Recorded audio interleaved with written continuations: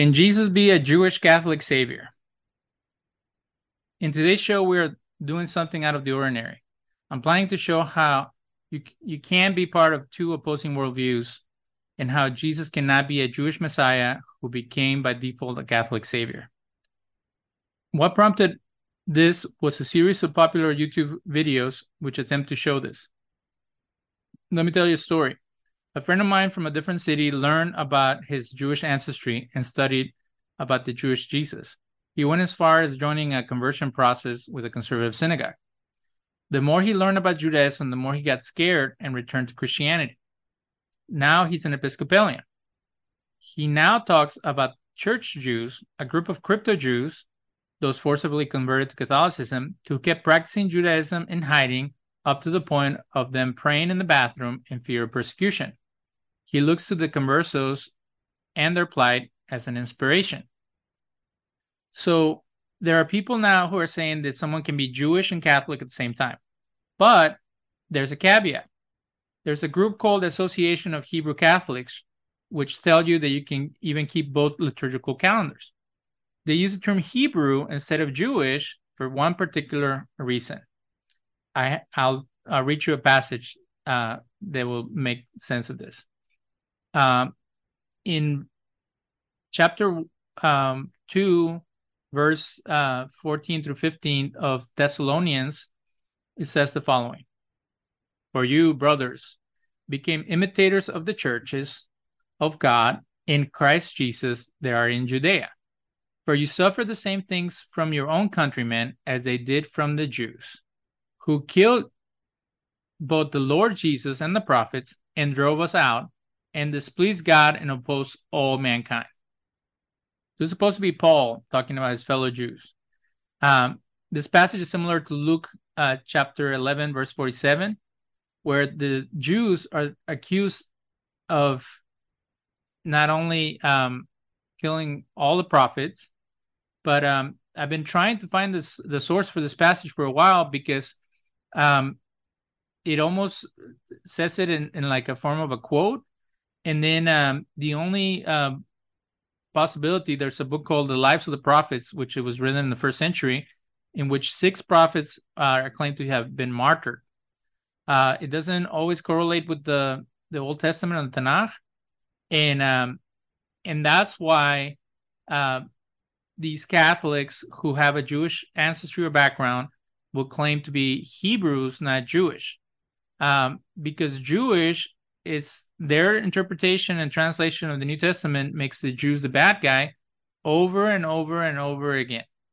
There's been modern attempts to soften the language where it says the Jews did this, the Jews do that, and they try to say they're Judeans. But as I was debating with someone, to claim that the enemies of Jesus were Judeans is almost like saying all Americans, vote for one guy or vote for the other.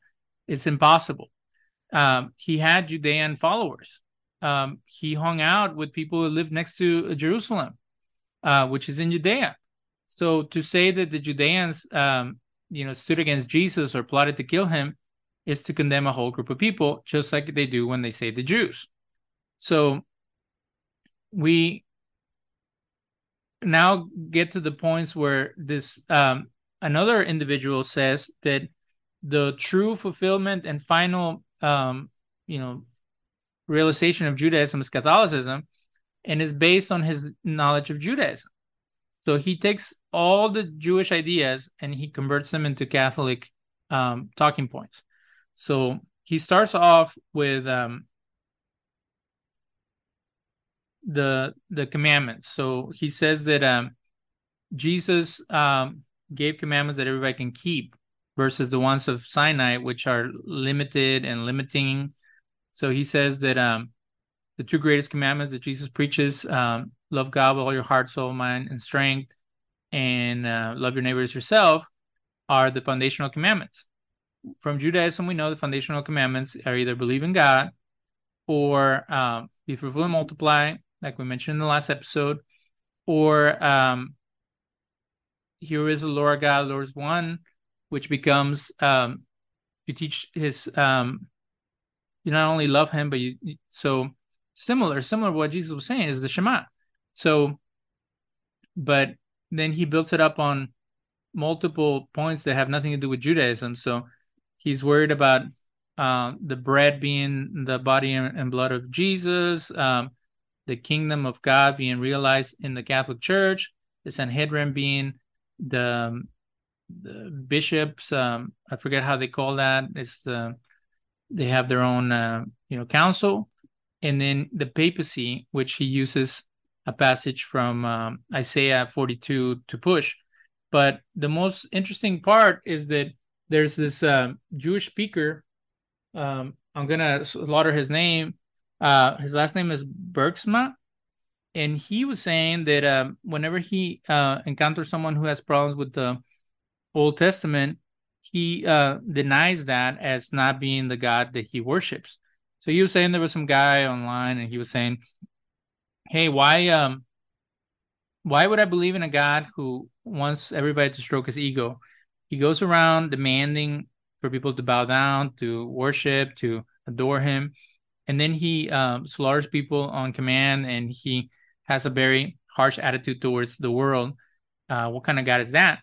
And then Mr. Bergsma, who's he's like a Danish Christian who became a Catholic, he said, "Well, I don't believe in that God either. I believe in the God that came in human flesh and gave his life for humanity and stuff like that." So again, we're not here to destroy people's faiths or to discourage them, but to make such a claim, you're feeding into the Gnostic idea that there's a God of the Old Testament and a God of the New Testament, and I don't see Jesus or anybody ever preaching that. So you're creating a different religion to deny the biblical deity.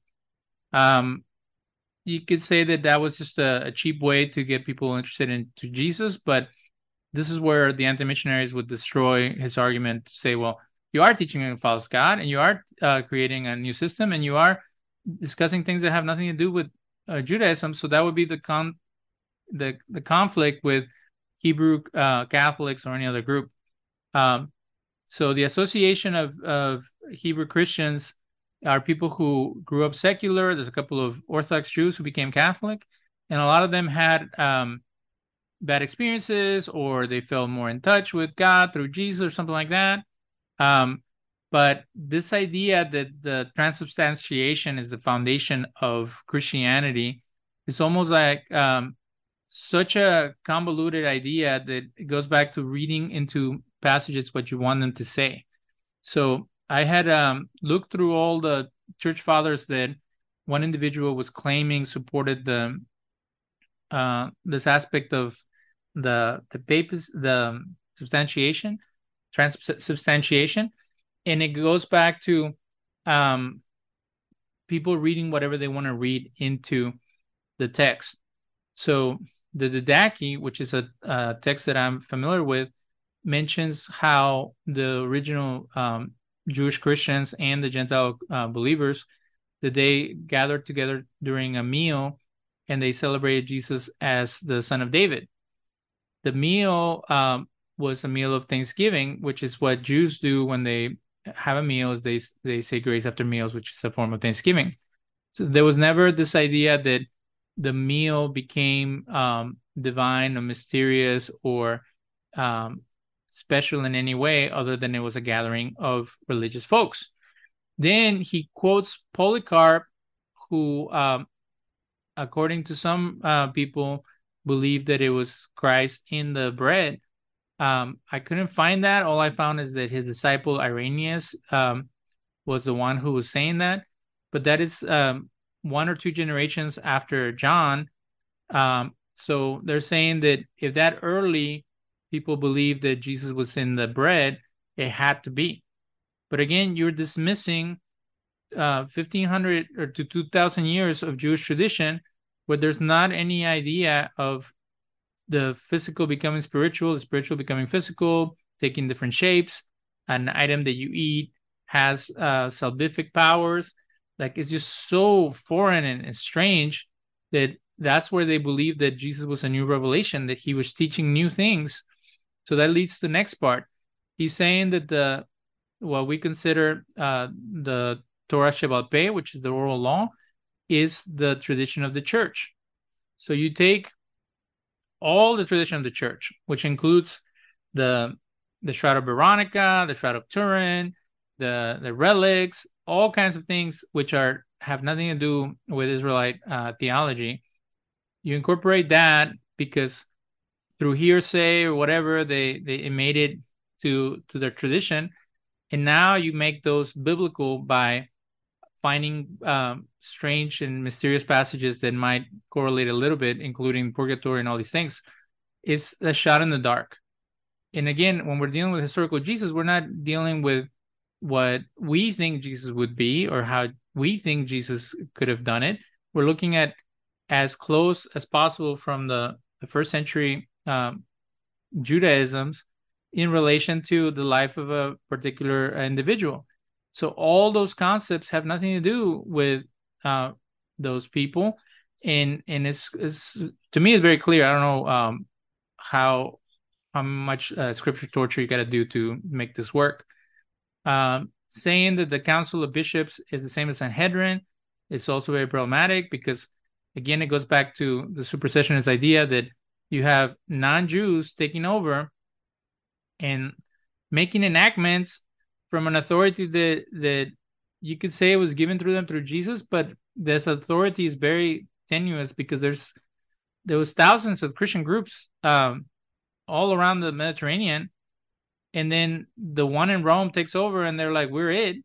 And to say that you're the Roman Apostolic Catholic Church is almost to say like you're the Hell's Angels for Christ. The Romans were known for being the most brutal, the most hateful, the most destructive empire. So to use that as their proper term and the term of authority and leadership is very problematic, especially since the Romans not only they destroyed Jerusalem and Israel, ancient Israel, they took all the stuff from there and they put it in a museum to laugh and to boast on how much destruction they brought to the Jewish people. So to claim that they became the next level up from the revelation of God is very interesting and almost twisted. And then the papacy is the only leadership that Jesus would not leave without leaving a second in command or guy who represents him.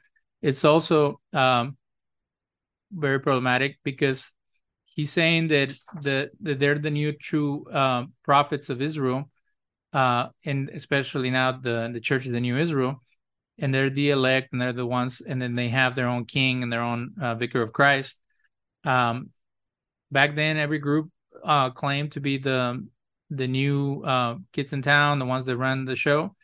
And later we can talk about supersessionism. What does that mean? Was there different groups that were supersessionists at the beginning of the Common Era? But all this is founded on certain texts that cry the teachings of Sinai as permanent, as temporal, and that they're not ongoing and important for the rest of society. They go as far as saying that a loving God would never impose those commandments on the rest of the population. But that's also assuming that the Judaizing heresy, which they consider to be the worst thing that could ever happen.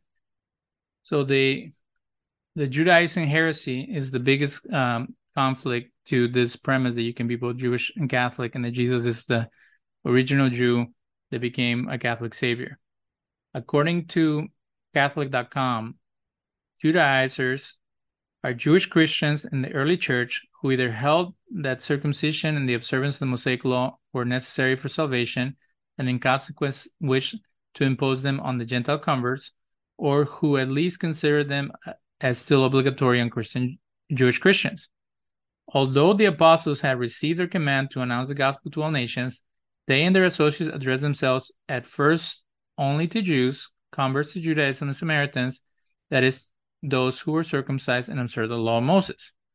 Converts and the apostles with them continued to conform to the Jewish customs. They observed the distinction between legally clean and unclean food, refused to eat with Gentiles or to enter their houses.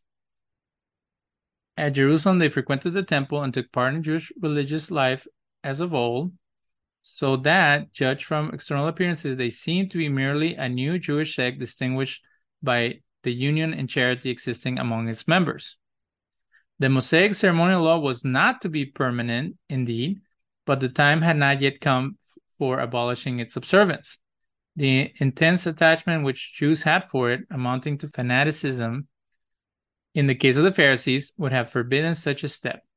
Had the apostles contemplated it, as it would have been tantamount to shutting the door of the church to the Jews.